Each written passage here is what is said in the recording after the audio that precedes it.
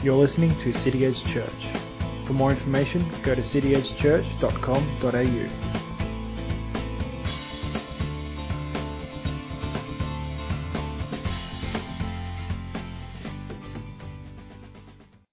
A couple of weeks ago, those who were here would recall I preached about the resurrection.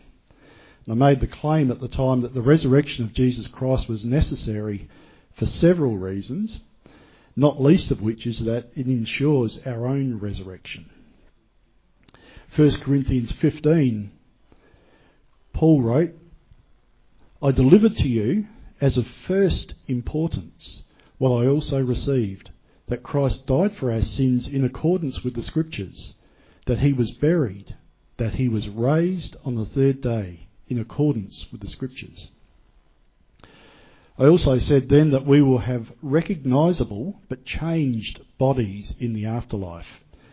You'll recall, if you were here, that I took that from a number of different passages of Scripture, but there are a couple of primary ones we looked at. The first one was the account of Jesus appearing to his disciples after his resurrection, showing them the wounds in his hands, his feet and his side. To refresh your memories, that was from Luke 24. If we can have that up on the screen, please. Luke 24:36. As they were talking about these things, Jesus himself stood among them and said to them, Peace to you. But they were startled and frightened and thought that they saw a spirit. And he said to them, Why are you troubled? And why do doubts arise in your hearts? See my hands and my feet, that it is I myself. Touch me and see. For a spirit does not have flesh and bones, as you see that I have. And when he had said this, he showed them his hands and his feet. And while they still disbelieved for joy and were marvelling, he said to them, Have you anything here to eat? They gave him a piece of broiled fish, and he took it and ate before them. The other passage was the story. Excuse me. It was the story of the rich man and Lazarus. We'll come back to that a little bit later on because there's some pretty important stuff for what I want to preach on this morning. Now, most of us have been to funerals at some stage of our lives. We all know the reality of death. If you've had the good fortune to have avoided the loss of a loved one so far in your life, brace yourself, for a time is coming when you will experience it. Death is inescapable. Death is a consequence of that first sin back in the Garden of Eden. And unless Jesus comes back very soon, every single one of us will face death. It is appointed for man once to die, it says in Hebrews. None of us will get out alive. Death is a great enemy that's coming to claim all of us. So since we won't escape death, we should ask the question then, what's next? Eat, drink and be merry, for tomorrow we die. I'm sure you've heard that saying, that philosophy. It's a common philosophy, a common outlook on life that traces its origins, believe it or not, back to the Bible. But although it might be taken from the Bible, the meaning of that phrase is the exact opposite of what the Bible actually tells us. But in fact, if there's nothing after death, then that philosophy is precisely the attitude we should adopt. For if there's no life after death, if there is just death, burial, decomposition in the ground, then we better make the most of the life we've got now. We better enjoy it while we can. Have the most fun you possibly can, regardless of the cost and regardless of the consequences to other people. There's no earthly reason why we should care what happens to anyone else, nor why we should limit our own pleasure and enjoyment if there's no afterlife. But if there's any truth to the Bible, then it matters what our philosophy of life is. It matters how we act. It matters how we treat other people. For it is appointed for man once to die, and after that comes judgment.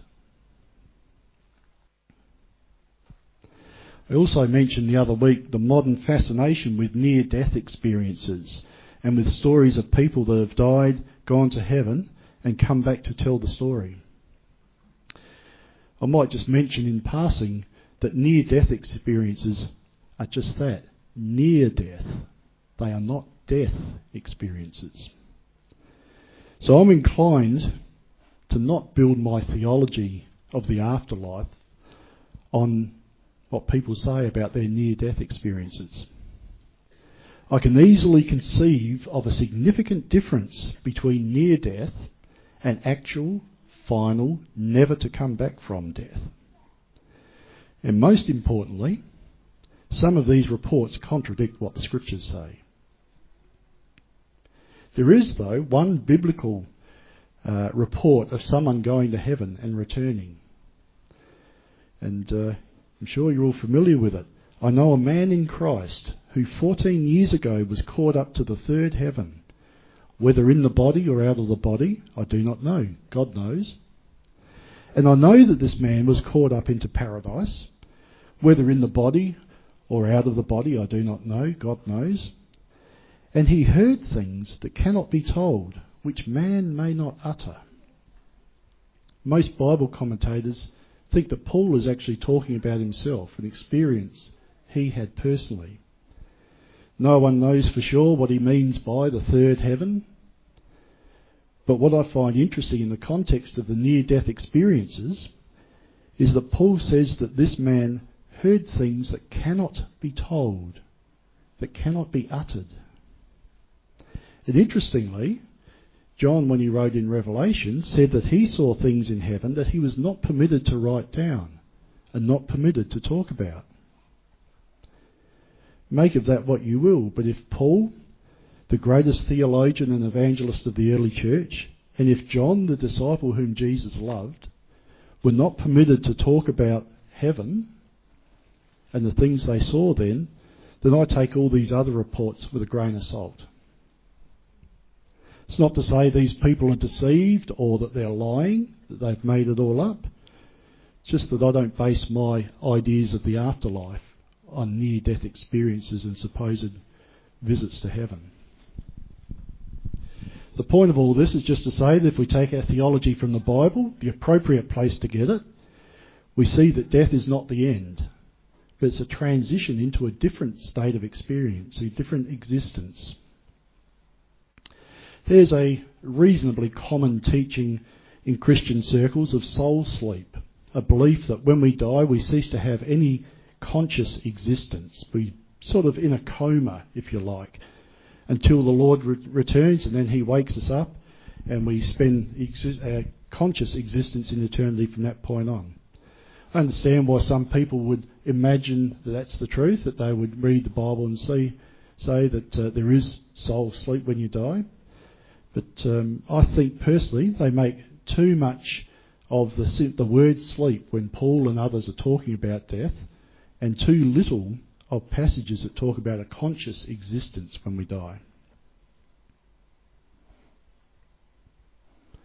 The rich man and Lazarus, you'll recall, is one that we're still coming back to, but it indicates a conscious existence after death. Another one is where Jesus told the thief who was hanging on the cross next to him, "Today you will be with me in paradise."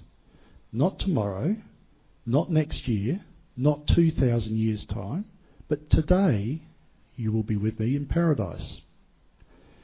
The Old Testament is not as clear about what happens after we die, but that's understandable because the Old Testament is unfolding revelation. It's God laying out his plans and his purposes bit by bit, where he gives us a bit more of the puzzle, if you like, of redemption. But there are hints of a conscious afterlife in the Old Testament. Job, for example, said, "For I know that my Redeemer lives, and at the last he will stand upon the earth. And after my skin has been destroyed, yet in my flesh I will see God, whom I shall see for myself. My eyes shall behold, and not another." David, likewise, whose son conceived by adultery died, he fasted, he prayed, and he repented for 7 days when the boy got sick. But when the boy died, David ate, cleaned himself up, and went to worship. And he told the people around him, While the child was still alive, this is in 2 Samuel, while the child was still alive, I fasted and wept, for I said, who knows whether the Lord will be gracious to me, that the child may live? But now he is dead. Why should I fast? Can I bring him back again? I shall go to him, but he will not return to me. In Luke 16, Jesus tells us the story of the rich man and Lazarus. Probably a different Lazarus to the one that Jesus raised from the dead, who had been already 4 days in the tomb. But both the rich man and Lazarus had entered into the afterlife. They'd both died and gone into the afterlife. Some people think that this is a parable, a fictitious story told to illustrate a truth.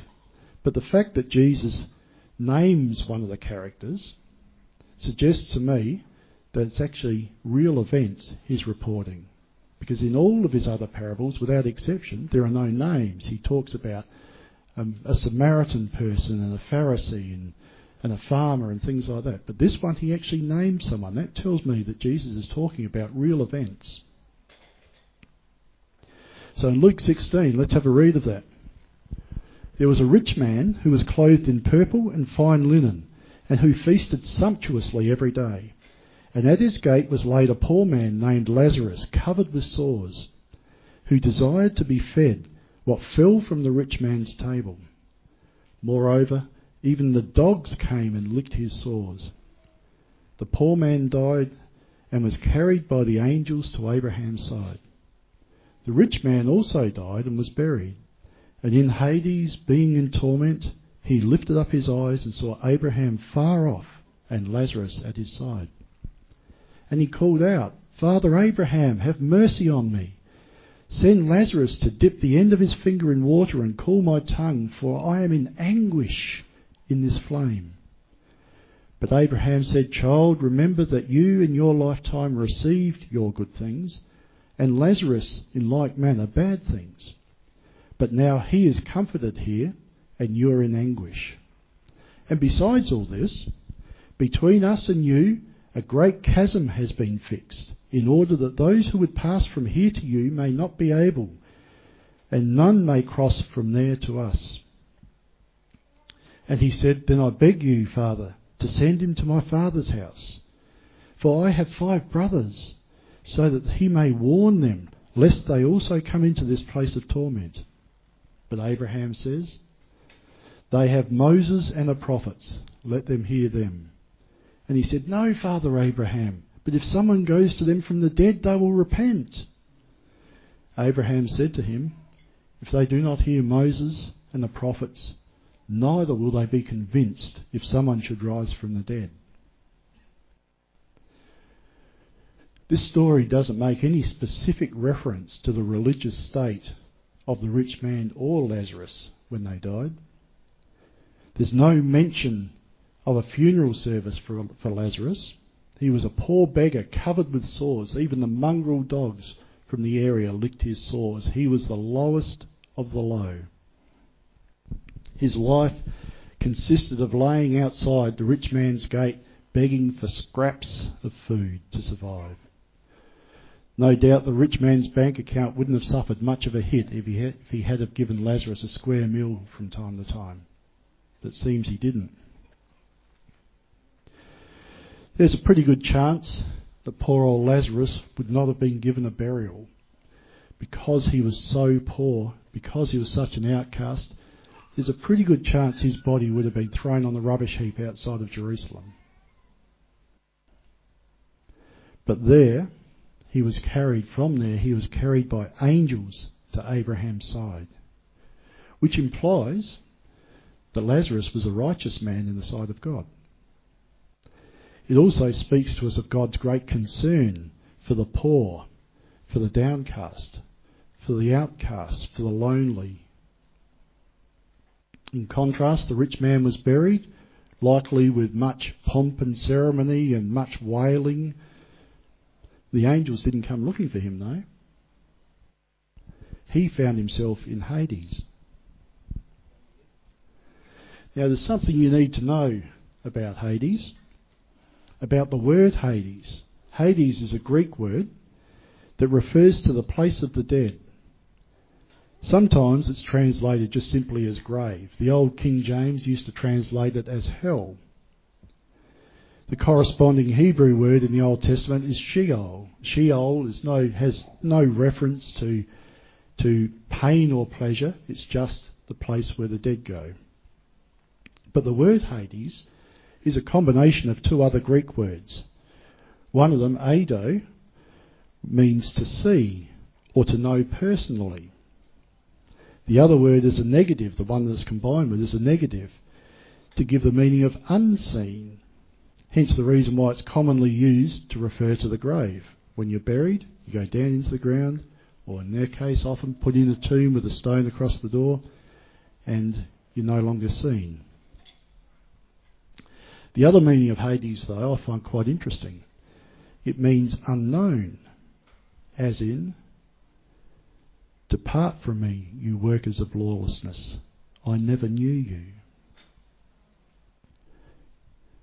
That's a bit disturbing. Some people who have been prophesying, casting out demons and performing great miracles in Jesus' name will be rejected. I never knew you. How can this be? How can people that have been doing these things in Jesus' name be rejected? We'll have to come back to that another day, but if you want to dig into it a bit more, I suggest you read that passage. I think the key is in Jesus' description of them as workers of lawlessness. Read it in the context of the whole passage and it might become a bit clearer. Luke 16. Oh, sorry. No. Matthew 7. 7:21 to 23, and thereabouts. Read it in the context and see what it says about these workers of lawlessness. Then go away, examine your own life and your relationship with him. I hope and pray that if you do that, you will be encouraged when you do so. But if you find yourself disturbed about the prospect of Jesus saying, I never knew you, then clearly there are some things you need to get sorted out in your life. Hades doesn't appear to be the permanent place of the dead. It seems to be a holding place from what we can make in Scripture, on the way to a more permanent location. But as the rich man will attest, it's an excruciatingly unpleasant place to find yourself if you die outside of relationship with Jesus Christ. Interestingly, in the New Testament, Hades doesn't seem to be used in reference to righteous people, but only in reference to those who ignore or reject the claim of Christ on their life. But what about Lazarus, you ask? Wasn't he in Hades as well? Isn't that what the whole passage was about? Well, interestingly, the story makes no reference to Hades in relation to Lazarus, but only for the rich man. Lazarus was at Abraham's side, experiencing great pleasure and joy. And there was a great chasm between them that no one could cross. And just as it is appointed for man once to die, and after that comes judgment. The rich man hadn't yet entered his final resting place. In fact, we can't really call it a resting place because there was clearly no rest for him there. He hadn't entered his final destination, we probably should say. But there are several things that are clear about where he was. Firstly, he was aware of the separation between himself and Lazarus and Abraham. And he was suffering terribly and consciously suffering. If you've ever burnt yourself on a hot stove, you would have experienced just the tiniest little sliver of the pain that burns can bring. Imagine an eternal flame that burns. If that tiny sliver stops you sleeping, stops you putting clothing over the top, gives you pain for days on end in some cases, from a tiny burn from a stove, imagine the pain of an eternal flame. The rich man recognised both Lazarus and Abraham. The rich man had an awareness of the good life that he'd experienced and enjoyed. And he also had an awareness of the suffering that Lazarus had gone through. You'll note that there was no crossing over from one side to the other after death. There's no second chance. This life is the only chance you get to make that decision that has eternal consequences. This life. The rich man still remembered the family he left behind and the need to warn them about what awaited them after death. There's no coming back from death. What about ghosts? People see ghosts. They see ghosts of Uncle Bill and they see ghosts of this woman that died in that old pub 100 years ago and things like that. What about ghosts? Isn't that the spirits of people coming back? Well, no, it's not. Those ghosts are actually demons. They're not the spirit of the person who has died. And if you've experienced ghosts in your house, I want you to be encouraged. That can be dealt with. Mel and I have done that with people. We've gone in and dealt with demons and spirits and things that appeared in people's houses. If you're a believer, it's not a big deal.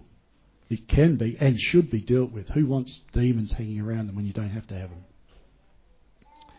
What about seances then? Don't they call up the dead? In seances, the spirit you've called up seems to know a fair bit about the person you've contacted. They seem to know intimate details about the person you've contacted. I can tell you that seances are real. From personal experience, I can tell you that seances are real. I've been a part of one when I was a young bloke and witnessed a situation that terrified a big tough bikie that was there at the time as well, a Hells Angels type of bikie who wasn't frightened of anything. But this was a demonic experience and I had no understanding of this stuff at the time. But they're real. But you're actually contacting demons. And the scripture is very clear. You're not to do that. If you're a believer, do not do that. It's dangerous ground. If you've done that in the past, you need to repent, ask and receive God's forgiveness, and ask to be released from it. And if that's an issue for you, we can pray for you over those things later on and get some release from it. But they are real and they are dangerous things to play with. So if you have any inclination that way, I urge you, turn away from it. The rich man, getting back to him, was aware that his brothers had also rejected God and that they needed to repent to avoid the suffering that he was experiencing. And Abraham pointed out that Scripture is sufficient. Scripture is powerful enough to bring about faith for salvation. Faith comes by hearing, you'll recall Paul writing in Romans chapter 10. Faith comes by hearing and hearing by the word of God. Miracles may be helpful, but miracles alone are not enough to bring about saving faith. If they do not hear Moses and the prophets, Abraham said, neither will they be convinced if someone rises from the dead. Miracles are not enough for saving faith. And someone did rise from the dead, the greatest one of all. And still the Jews refuse to believe. And still modern man refuses to believe. Make sure you're not one of those who refuses to believe. That then raises, I think, a fairly obvious question. What happens to babies that are miscarried or that are aborted or that die in infancy? What happens to them? I can't imagine the devastating pain that must accompany that sort of loss. Mel and I felt a little, just a tiny little fraction of it when John was 6 weeks old and he almost died. And to this day it remains probably the most painful experience of our life. But God was gracious to us and gave him back. I can't imagine the devastation you would feel at the loss of a loved one, a little one. So I don't want to make light of this subject. The Bible, though, doesn't give us definitive answers to that difficult question. If for you, the question of what happens to babies is only a difficult question, you've been fortunate to never have to experience it. Give thanks to God for that. But for those who have been through the darkness and the grief, it's an achingly painful question to address, and a delicate one. So as I said, the Bible doesn't give us clear answers, but I think it does give us some pointers and some hints. David's confidence, which I mentioned earlier, that he would one day be reunited with his baby son, should give us some hope. John the Baptist, you'll recall, was filled with the Holy Spirit in his mother's womb. Jesus said, "Let the little children come to me and do not hinder them, for to such belongs the kingdom of heaven." Again, Jesus, calling to himself a child, put him in the midst of them and said, "Truly I say to you, unless you turn and become like children, you will never enter the kingdom of heaven. Whoever humbles himself like this child is the greatest in the kingdom of heaven. Whoever receives one such child in my name receives me. But whoever causes one of these little ones who believe in me to sin, it would be better for him to have a great millstone around his neck and to be drowned in the depth of the sea." And again Jesus said, "See that you do not despise one of these little ones, for I tell you that their angels in heaven always see the face of my Father who is in heaven." Seems to me that there is a special place in God's heart for babies and in God's plan for babies and children. David said in the Psalms, in Psalm 22, "Yet you are he who took me from the womb. You made me trust you at my mother's breasts. I knew I was cast from my birth, and from my mother's womb you have been my God. For you, O Lord, are my hope, my trust, O Lord, from my youth. Upon you I have leaned from before my birth. You are he who took me from my mother's womb. My praise is continually of you." In contrast, David says in Psalm 58, "The wicked are estranged from the womb. They go astray from birth, speaking lies." My conviction is that God is sovereign. My conviction is that it is God who overcomes opposition and unbelief, not that I make a decision to chase after him. And my conviction tells me that God is quite capable of changing a baby's heart in the womb still to save it. He overcame my unbelief when I was willfully sinful, when I was actively rebellious, when I was consciously running away from him. He overcame my unbelief and changed my heart. He did that for you too, if you're a believer. If he can do that for me, if he can do that for you who are actively sinful, willfully sinful, it's chicken feed to do that for a baby. As I said, the Bible gives us no definitive answers about this, but instead asks us to trust God, to trust his goodness and his mercy and his faithfulness towards those who love him to 1,000 generations. God has a purpose for each one of us, and he will fulfill that purpose in our lives. That should give us confidence that his plan is a good plan. David said, "I cry out to God Most High, to God who fulfills his purpose for me." I'm as convinced as I can be that believers who have lost a little one in the womb or in infancy will one day meet up with that child again. I'm convinced that a miscarried child won't be just a blob of cells in heaven. I'm convinced that somehow that child will be fully formed and mature. And I'm also convinced that you'll recognise each other. And I'm also convinced, as I can be, that babies of unbelievers will be in the presence of the Lord forever. If there were no other reason to turn to Christ, that should be sufficient. That in the grief that you experience from the loss of a loved one, there's hope that you will see them again. So what are we to make of all this? Let's boil it down to a handful of points. Death, physical death, is coming to us all. There is no escape. Death, physical death, is not the end. It's a transition to a different state, a new kind of life. Death, physical death, will be followed by judgment. Judgment that will determine whether your eternity is one of unending joy in the presence of the Lord or unspeakable suffering cut off from Him.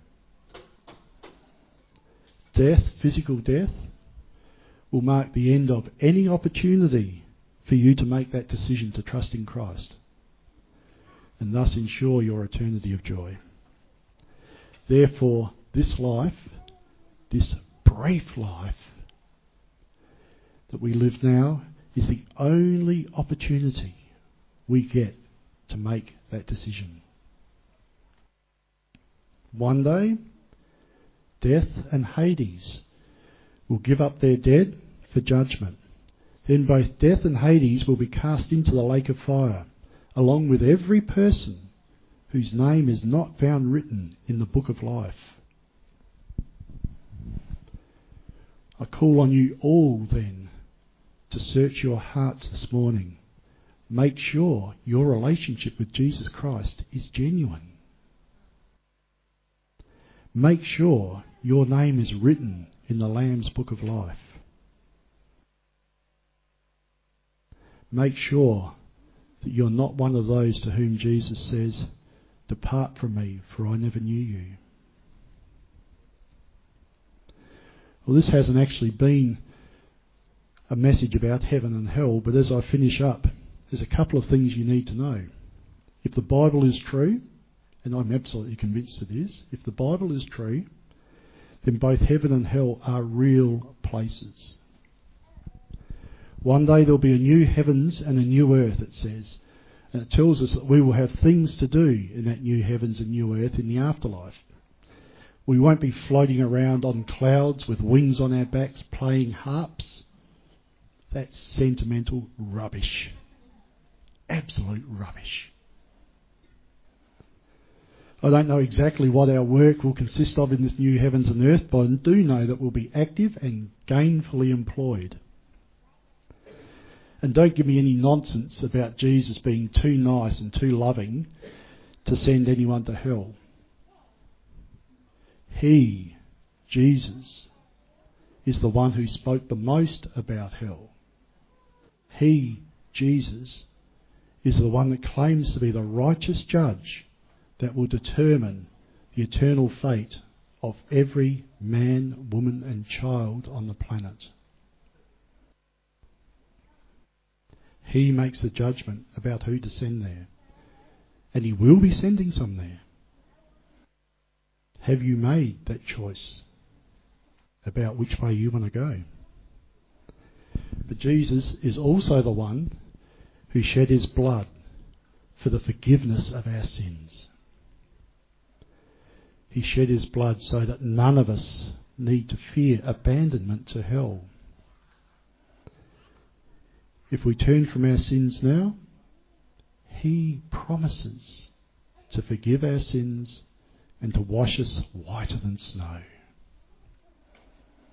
He promises to make us righteous, to enter into the presence of a holy God forever.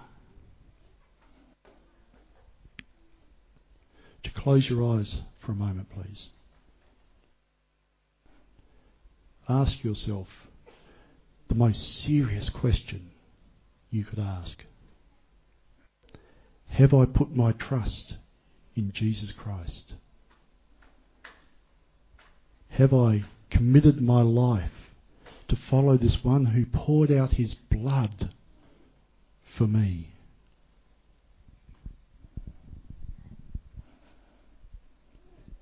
If your answer is no, I haven't done that yet, would you do it now? I prayed earlier on a prayer, Lord, would you forgive me of my sin? Lord, would you change my heart?